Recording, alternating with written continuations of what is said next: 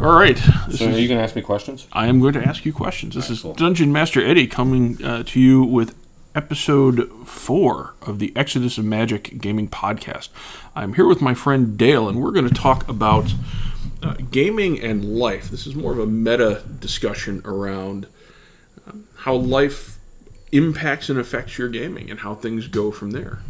For example, Dale and I were playing in a campaign back in 2006 that ran for a while, and eventually, after a couple years, his kids got old enough that he transitioned from gamer to licensed taxi driver for 2 young children, and then event coordinator and everything else that goes in with this. Dale was the barbarian involved in the discussion of the party from last session, who very famously, when we started that session, came in and when they asked what happened and everybody started laughing, he's the one who turned to Drew and said, "What the hell did you do?" Yeah.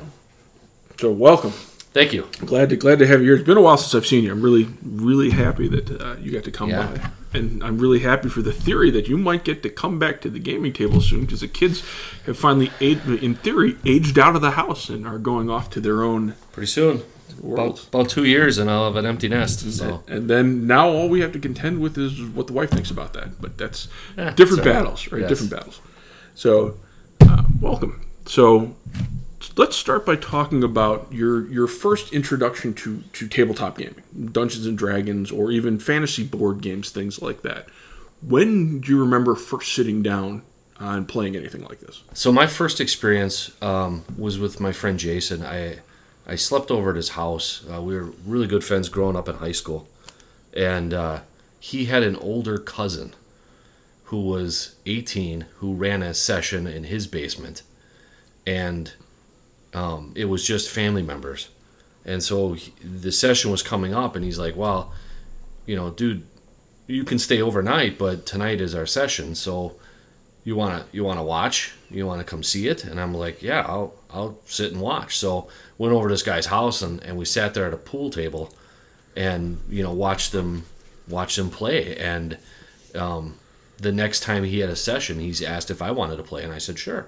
So I was probably 16, 17 years old at the time, and I got to roll up a character, and I thought this was just the coolest thing, that I got a character and a miniature that went along with it, and just loved it from that point. And then we graduated high school and kind of went our separate ways to college, and then I stopped until one day I saw an ad to play Magic at a store and met you. And that was the next time.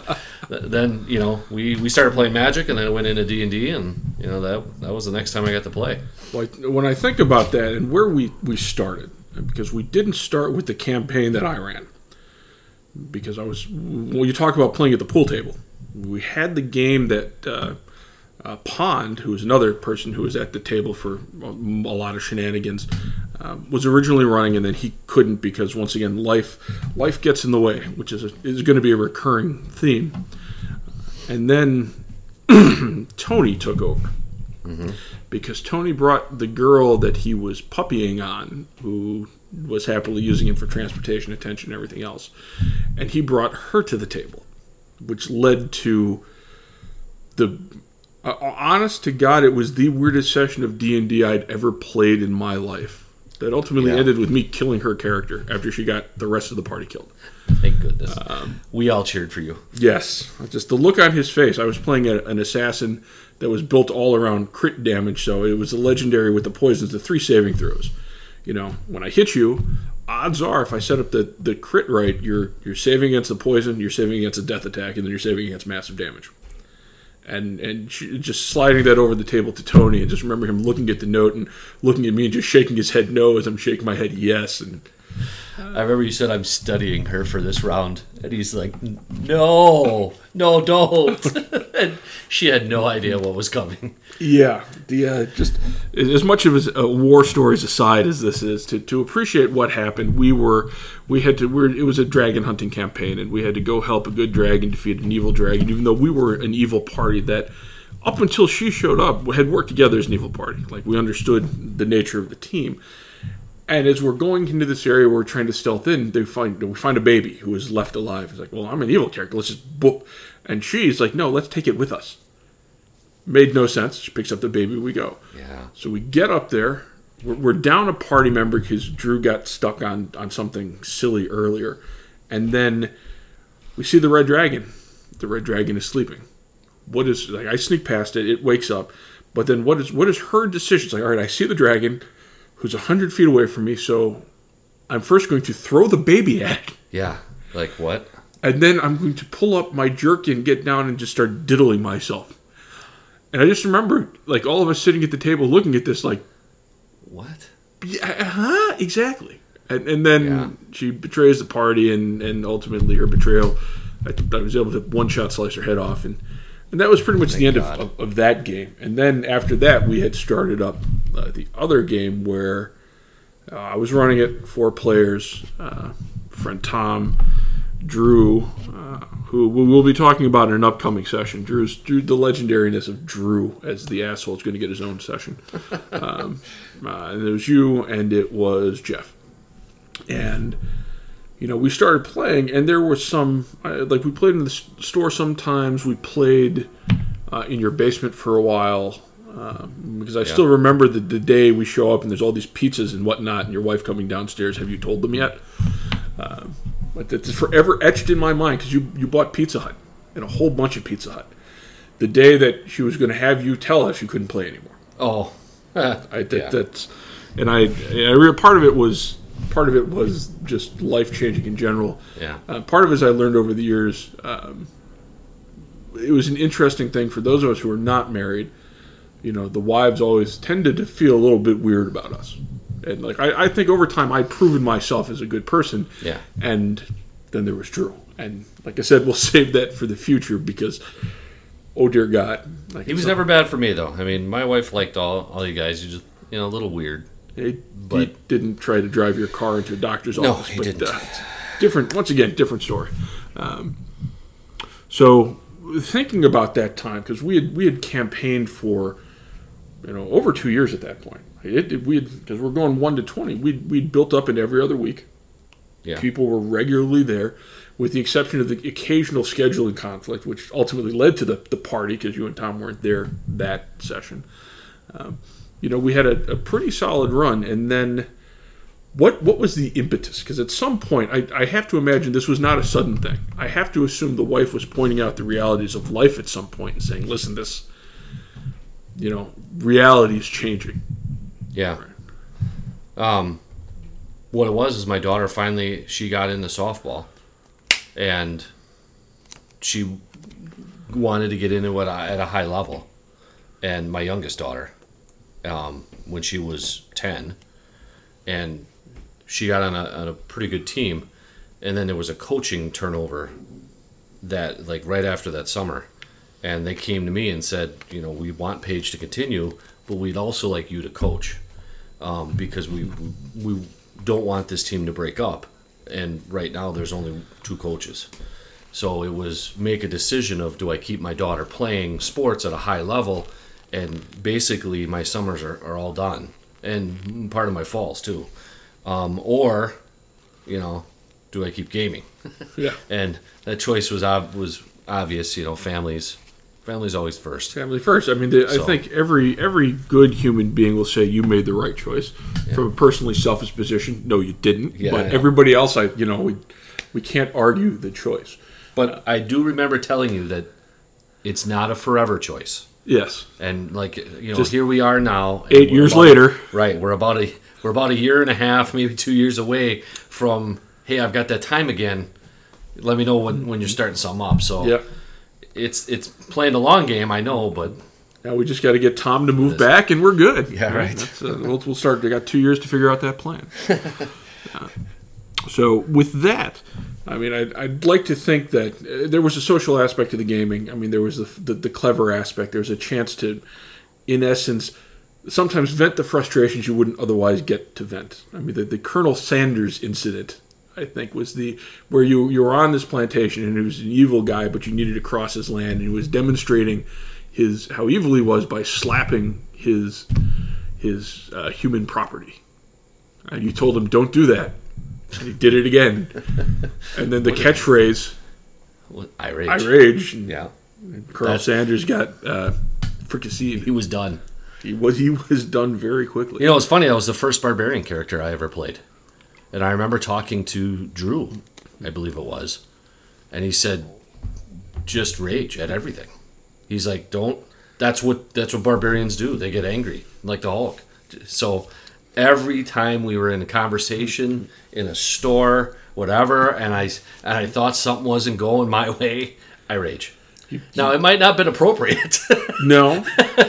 But it was kind of like, all right, I got keys to this big machine here that's going to tear things up. Let's see what I can do. Let's see how it benefits me. And it didn't always work out, but that's how I learned. Yeah, but the good news is the glow plugs were already warm. That diesel was always ready to go. Yes. And it was always interesting to watch because as over time, the assumption was Tom the cleric was the moral compass. Yeah. Until the end. And as we went on, whenever big decisions showed up, it turned out Tom was not the moral compass. No. Dale the Barbarian was the moral compass. I was more of the good guy than the cleric, yeah. And it was interesting to see because I think of the meta of how people play their characters. Yeah. Right? When I think of Jeff, where he was in life, and this was his chance to just do anything, which he didn't really have a lot of opportunities to do at the time. Drew was always an asshole. This is a common phrase. Drew is an asshole. When his son is on, you'll hear his son talk about how his dad's an asshole. But there was always he was not someone who ever controlled much in his life. And so you'd see that bleed over. Drew was one that wouldn't mind seeing the world burn. They're like they say, there's Dark some Knight, people that want to watch the world burn. And Drew, in a fantasy world, was that guy. If the world burned, he'd laugh. That would be fine. Especially if he could, as he would say, I never lit the match. It's like you just set the gunpowder right next to the orphanage, right? Right. That was Drew. And the thing was we had different. Our backgrounds were different in this. When I was 16, 17, I had my first character with some strange group of people I didn't know, and we played one campaign, and then we graduated high school and we were all done. We kind of went our separate ways. He got older and had to go to work. So that was it. Then it was years later and I get to play another campaign. Then we get to, years later, and then this is like campaign 3 or 4 for me, where Drew was playing 2 or 3 a week. So if this world burns, I got backup worlds that I'm in, with this group of people, whatever. This was it for me.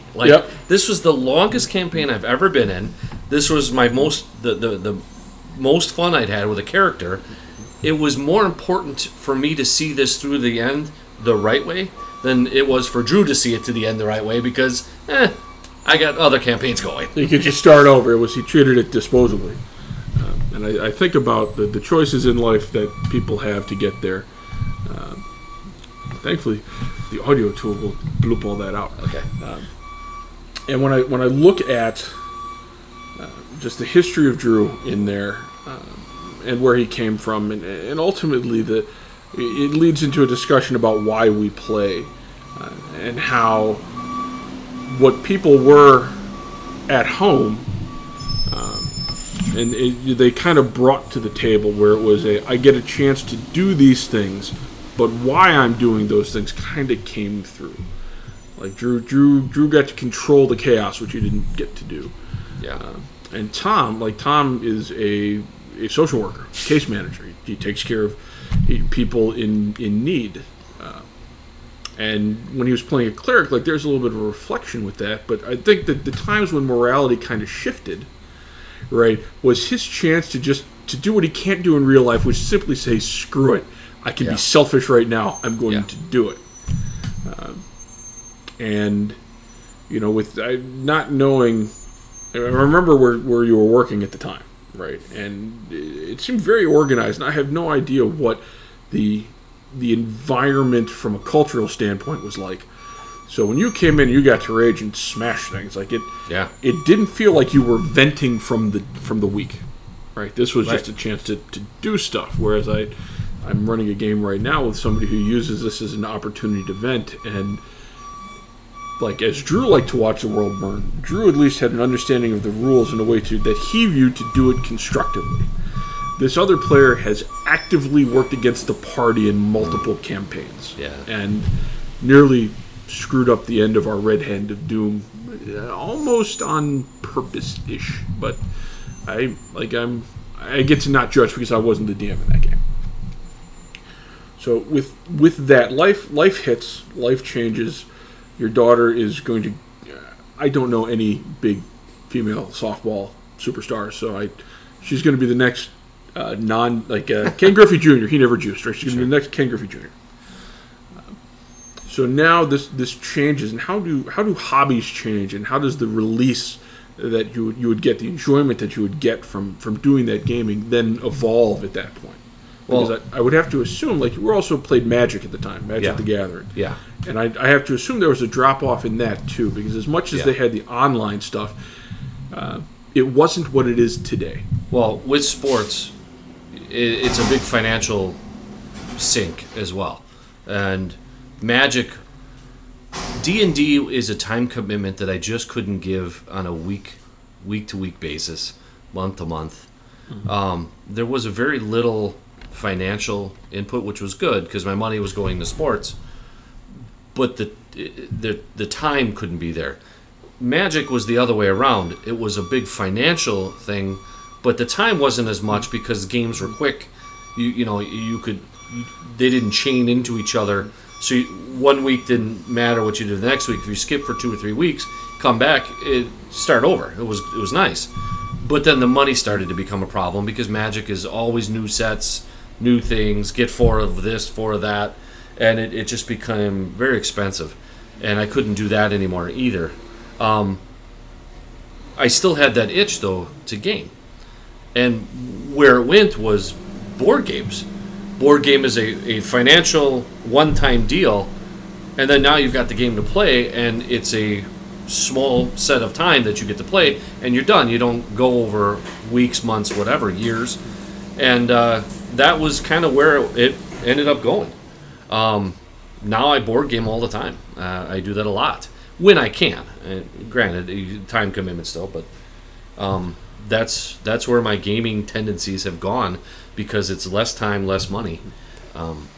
And going to Gen Con every other year or every 2 years, whatever, just because that's where you can pick up a lot of good board games and stuff, and have a weekend of just that is a lot of fun. But sports sometimes stops that too, depending on when Gen Con is. So yeah, that's kind of how it's shifted. I do miss D&D. We played over Christmas 2 years ago, I believe it was, or around Christmas. It was New Year's? It was more than a couple years ago. Was it? At this point, because remember, COVID's been basically a year and a half, almost 2 years. Yeah, now. That part of my life is just a black hole. It's just gone. So maybe like 3 years ago, 4. It's been a while. Nice little one shot that brought everybody to the table, and we can do something clever for one go. If memory serves, it was like a knockoff idea of the 47 Ronin, but it was nice to get everybody there, nice and easy, chance to be social. For me, like, my neighbors are thrilled. Weirdly enough, my neighbors are thrilled when the gaming guys come over, because I live and work at home, so they're worried I'm going to be one of those nutballs on the news, maybe, or whatnot. Right? Okay. So it's like he's talking to people. He is social. We have nothing to worry about. It's like, yes, we're okay.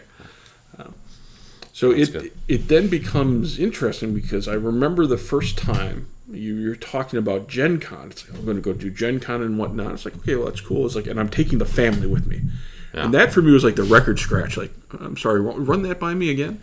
What was that like the first time you took them to Gen Con? And in essence, kind of brought them into your gaming world. Yes. So I'd gone to Gen Con before. And then my wife said, what is this Gen Con thing? And she's not a gamer at all. And I said, well, this is what it's about. And when I told her about the market, the big store area, and about there's other things other than games to do there, crafts and different stuff, she became interested and was like, I kind of want to see this. You guys talk about it all the time. I'm interested. I'm curious. And I said, well, we can do a vacation of this. And I'm thinking, this is my way to get this all the time, because instead of having to, pass this bill through Congress every year, I get a free pass because I'm bringing everybody. And when I get there, I can be like, see you later. Because I'm going to be over here in the gaming stuff, and she's going to be shopping, if you will, or, doing whatever. And that's kind of how it did go down. And because then my daughter's like, well, what is this about? And so I told them about it. And it's interesting because, with two daughters into a male-dominated area, basically, in gaming, it made me a little nervous of how this was going to go down, how they were going to be received. And they actually took to different things. My oldest daughter really liked the way people were just kind of accepting of anybody. It didn't matter what they were like.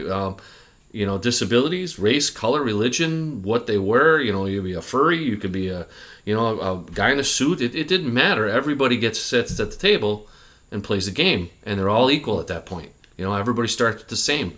She really hooked onto that and really started to like that. Not necessarily the gaming part of it, but just being around people, more of a social type thing. She really likes that. My youngest daughter really liked the crafting of stuff. Look at this chainmail, coif that somebody made. That's really interesting with all those little chains, and how all the different painting, how painting miniatures and how beautiful they are. And the art that was there, the gallery. And she really liked looking at that stuff. And she played a few games, real light ones though. And my wife enjoyed walking through and just seeing people and shopping and, seeing different, what's for sale and just the big hubbub. So we've actually gone twice, and our third time will be next year. And they all look forward to it. It's funny because, we have our choice between Disney World or Gen Con. Now that the kids are older, Disney World is cool, but let's do Gen Con, and they all agree. And it was like really a surprise, really, really loving that they kind of like the world that I enjoy a little differently than I do. I want to sit down and I want to game for 4 hours and hardcore get into a real strategy thinking type game. That's not them. But they'll meet me later, right? They can enjoy themselves there, and they'll meet me later for dinner. And we all have stories to tell, and we all enjoy what we saw and the costumes and it's the last time we went, my oldest daughter dressed in full costume for the first 2 days of the con. She won't even go out for Halloween, but she dressed in full costume because everybody is accepting, and she wanted to be part of that group, and kudos to her. And that's why I love Gen Con, is because it does foster that acceptance. You got a lot of people in a small area, and everybody gets along. And when you're raising kids to think that way, to not judge by whatever, anything, it's really cool to see that this helped. And we all can have a good time at something like this. That's a little more nerdy, dorky, geeky, whatever you want to call it, but we invited somebody who was a real big jock, not geeky at all, nerdy, whatever. And it was a friend, a 14-year-old girl, 13-year-old girl. And she comes with my youngest daughter, and they go, and she had a great time, and she told her mom and dad all about this. And they're like, wow, that seems weird. It is, but it's weird in a good way. Yep. And so she liked it too, and she might go back. So, it's kind of an interesting thing because, it really helped form my girls to be very accepting of a lot of different types of people, because that is a lot of different types of people in a small area. And when you get to know them, there's a lot of good people in that at Gen Con. And that's what I always, when you leave, I said, look at all the charities that benefited from Gen Con. These people give. These people are good people. You lose something, they'll find and give it back to you. It's not going to walk away. Yep. These are, for the most part, you don't feel unsafe. You're not worried about somebody pulling a gun and shooting a place up. These people are all there to have fun, just like you. It's a very different feeling with a lot of people that you don't always get with a lot of people. You go to a concert, it's not always the same thing. Or a stadium full of people at a sporting event. It's not always that way. You got 40,000 people, 20,000 people, whatever it is at the con, and you feel a lot more safe and comfortable because these are good people. And that was nice to see my kids really enjoy that part of it and grow up and wanting to go back. Because you never know, they might just shun me for being, a dork, and it's like, oh, is my dad the dork? And it's like, no, my dad's a dork, but it's not a bad thing, those are good people, and so that was cool. That was a really good thing that came out of it. I like the stories of that because anybody I've talked to who's gone to Gen Con has talked about that acceptance. Unless they were really stupid, and like there was a time, you remember Jack, we played Magic with him. Yeah. He was a time he went there and he was sick, and they opened the door while they were driving down I-65 so he could throw up and start bonking his head on the freeway at 65 miles an hour. He survived. He's a pharmacist. He's taking care of people in Arizona, I think it is. But the response has always been positive, no matter where you are on whatever spectrum in the world. People seem to really like it. Now, I've never been to Indianapolis. I went to it when I was up here. And for me, the bigger part was everything I've heard is the city of Indianapolis is very accepting and welcoming about this. Very. The city of Milwaukee was not so much. Every year before Gen Con, the Journal Sentinel would run the Dorks Are Descending lookout thing. It's like, and they wonder why it left.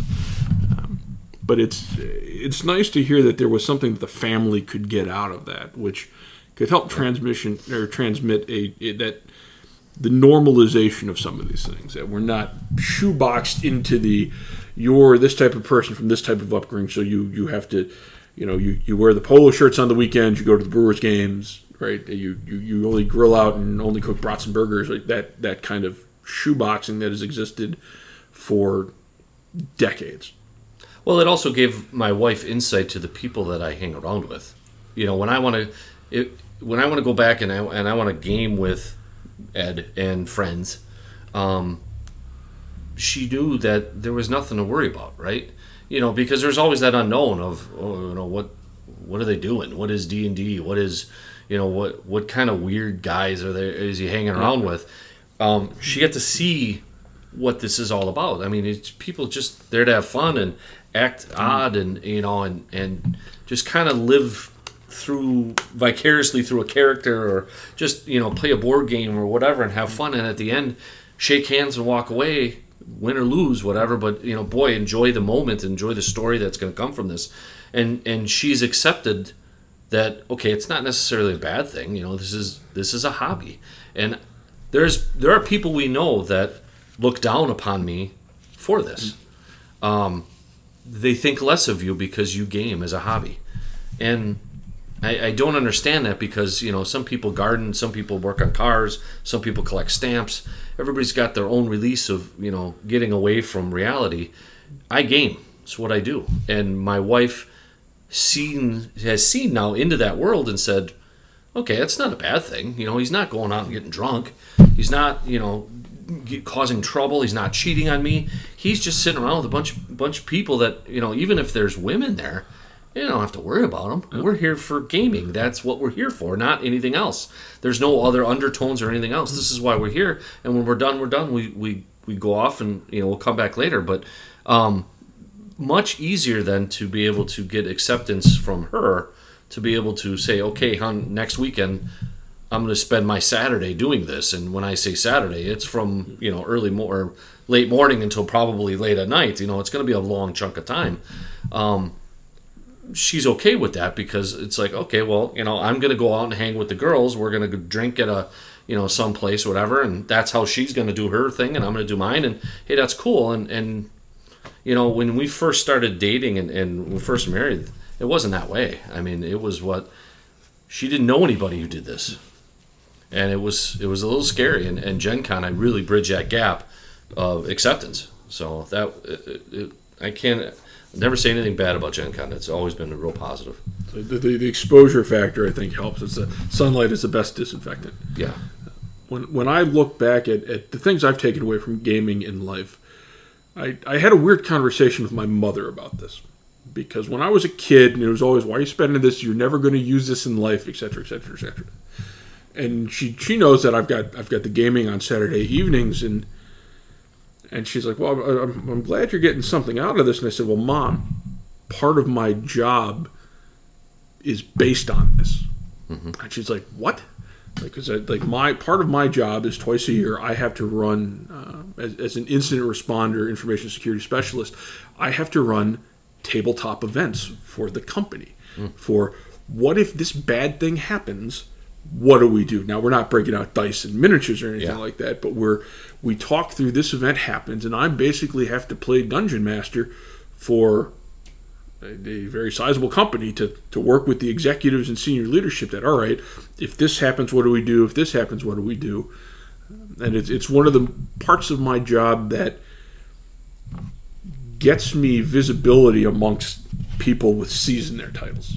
That they see this is what it is. And when I see how a lot of other places do these tabletop events, there's a clear reason that people really like what I put on every year. And that's because I have been a dungeon master for 26 years. So potentially older than some of the people will be listening to this. And that has built up in such a way where it's become integral to my life, not just from I can be social, I can let things out, I get to be creative. It's tabletops specifically at work, but there's a lot of things with the creativity and the storytelling and the communication that have helped presentation skills that this directly translates into value, like actual cash paycheck value. Yeah. And I shared this with my mother, and she's just like, I guess we shouldn't have rode you all those years. Right. To which I very kindly and lovingly said, yeah, think. Well, and you hit on the communication and the presentation skills of a DM.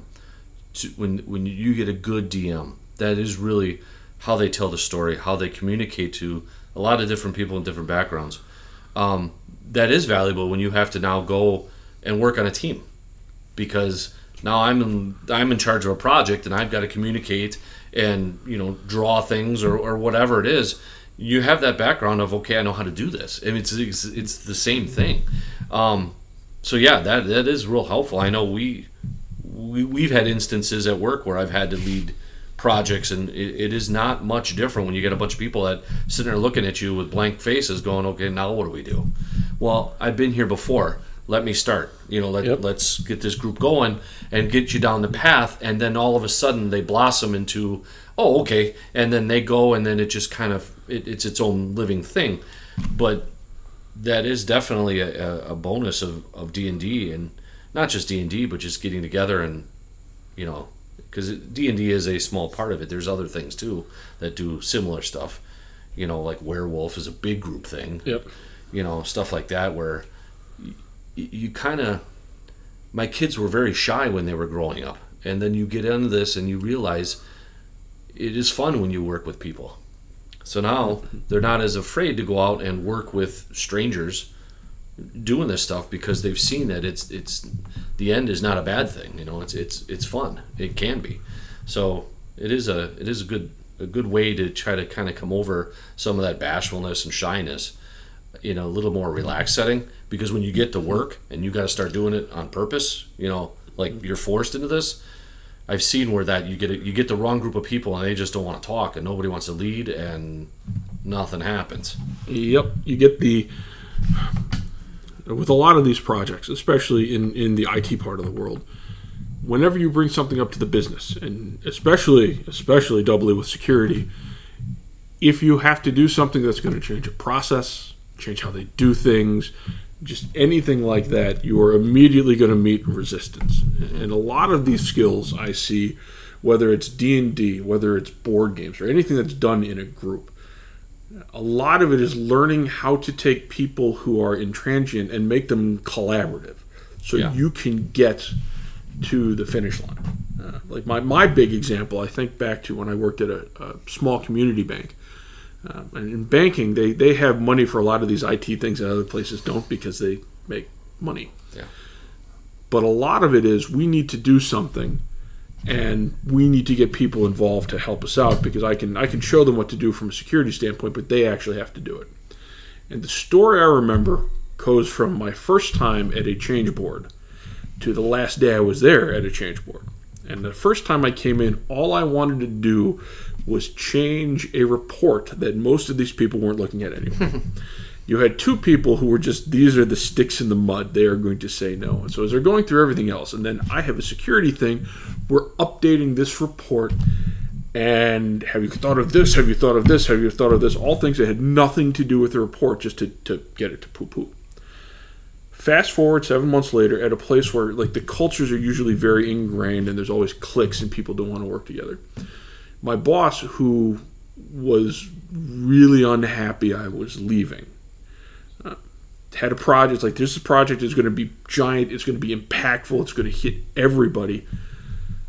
You take it through the change board. Like, so I put together a game and a plan, and I respect this woman very much, but it's clear she wanted to see me just take one on the chin on the way out, knowing full well that these two people were going to just demolish this. So I come in, I'm the last one to go, and I explain what this is, I explain the impact, this is how we're going to route around this is what I need from you, this is what we've talked, we're willing to work with this.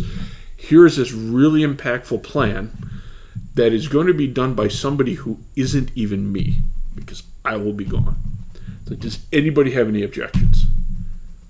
And there were crickets. And she's looking around. She's like, you guys don't have a problem with this? Like, no, it's Eddie. He's got it taken care of. And like, her brain just started leaking out of her ears. Like, she's about to blow up like the guy at the end of Raiders of the Lost Ark. And she came to me later and she said, how? I understood what their concerns were and found a way to bring them into the mix. Right? The advantage of being an outsider is I didn't have to care about the culture and the cliques and whatnot. I could work with people. I could get them engaged and show them this is collaborative. Yeah. And it went from no to absolutely everything else to we trust you to restructure the national debt by yourself. Wow. And this is, I'm fortunate I've done this a couple of times, but I direct this back to D&D, where you're trying to, you're herding cats. Everybody comes to the table for a different reason. Yes, we're all playing the game, but why we play, which usually is affected by what's going on in life, causes, in essence, all the elements just keep crashing into each other until something's out on top and people burn out. So keeping them all engaged over time has led to just amazing outcomes that people look at me. And what happened in that job has happened repeatedly throughout my career, where it's like, well, this person's going to say no to whatever. It's like, well, they're walking past a conference room. Like, Mark, come in here. Hey, I need to do this thing. I need one of your boxes to do it. This is my time frame. When can I, this Saturday good? He's like, yeah, you're all set. He'd walk away, and everybody in the room would look at me as if I hypnotized the guy. It's like, no, if you understand dealing with the cats, like, these skills actually translate into life. Yeah. And it's one of those, once again, looking back, people would not have connected those dots, because it's a lot of these things you think of competition and working against each other. It's like, no, you can do collaborative things, and when those start happening and the dominoes keep falling, it becomes real easy to do stuff like that. Yeah. Another example with my job, with board games, there's always a set of rules that you have to read to the group, and everybody's got to understand them to know how to play the game, how to score it, what everything does. I was always the rules guy. So I would read the rules to whoever was playing, make sure everybody understood, here's how we final score, whatever. My job, I work with the post office, and they have a 100, 200 page manual of all the rules for mail. I can tell you there's very few people in this world that want to delve into that and know the back, front, ins and outs of the domestic mail manual from the United States Post Office. I do. It's like a set of rules, just, it's very similar. My job now is, part of it is based on being able to interpret that just on the fly to anybody in our company. I get people from all over the country, in Poland, Mexico, they'll email me, call me, text me.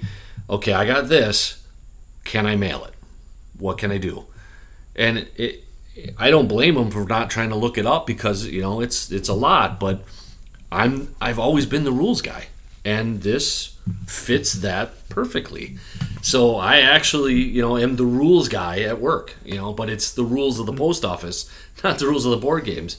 But it's funny how that ends up being, how you find a spot in life where it kind of fits your personality or fits what you do, and you go back to gaming and you're like, oh, this is just like work. It's not work, but these skills that I'm using at work, I'm using here too, of how this works. How can I do this? Can I not? Here's why. Here's the rule for this, and you got to try to remember all this stuff. And it's just something that comes naturally to me, and I do very well, and now I get paid for it. So that's a plus, and that's it's a skill I picked up just with all the gaming that I do. And you enjoy doing that while you're gaming. So when you go to work, somebody's like, I don't want to bother you. I'm like, you're not bothering me. This isn't a problem. You just ask me a question. I know the rules. Go ahead. And they're real thankful because they don't have to go spend the time digging through this and looking through 100 pages of stuff, because you've done it enough. You've memorized it, and and then everybody goes away happy. And it's a nice feeling to be able to be that person to have that knowledge. But it is very much so in gaming. My gaming group that I board game with they just pass me the rules on any new game. Here you go. We know you like this. We know you're the guy. Here you go. You tell me how to do this. And so yeah, everybody knows my role now when we board game. I'm the rules guy. Yeah, it works out in some cases. The problem is at the D&D table, everybody knows my role. You're the DM. Yes. I like to play every now and again, but as a character, I don't have to worry about everything else. But some things you just take in stride. It means I get to play, and I get to choose who sits at my table. But that's true. Completely different discussion right there. All right. Well, this has been really cool. Thank you for being here for this. Yeah, thanks for having me. I had a lot of fun. I mean, going down memory lane, talking about gaming, I enjoy it. I look forward to being able to do it again in the capacity I did when I was younger. When life allows. When life allows. But that's coming up soon. I keep telling everybody, hey, it's my life is going to change, and it's hard to give up something. It's hard to give up gaming as much as I did to be able to be more into sports with my kids and do things with them. But when they move on, that's a big hole that's now there that I know gaming will be there to fill, and I look forward to that. I'm not afraid of an empty nest now. I know that I'll have as much filling as I can handle with friends and games and stuff. So, it is not something I fear now. It's something I'm kind of looking forward to that different phase of my life. So that's kind of cool. It's not too far away. All right. Well, once again, thank you for stopping by, Dale. Yeah. My friend Dale, I'm thrilled, and I'm really looking forward to 2 years from now. I'm not going to get me one of those little tear-off calendars just yet. Not yet. Give it a year, we'll see. This was episode 4 of the Exodus of Magic podcast. This is Dungeon Master Eddie, and we were talking about life in gaming, and how the meta stage of life affects gaming and how gaming affects life. Looking forward to the next episode, or in episode 5, we're talking to my buddy Caleb about what it's like joining a new group. Because as we talked with Dale, when Dale left the table because life happened, Caleb was the one who took that spot and had to come into an established group that had been playing for years. And we're going to get to hear his take on what that was like coming up in the next episode. Thank you.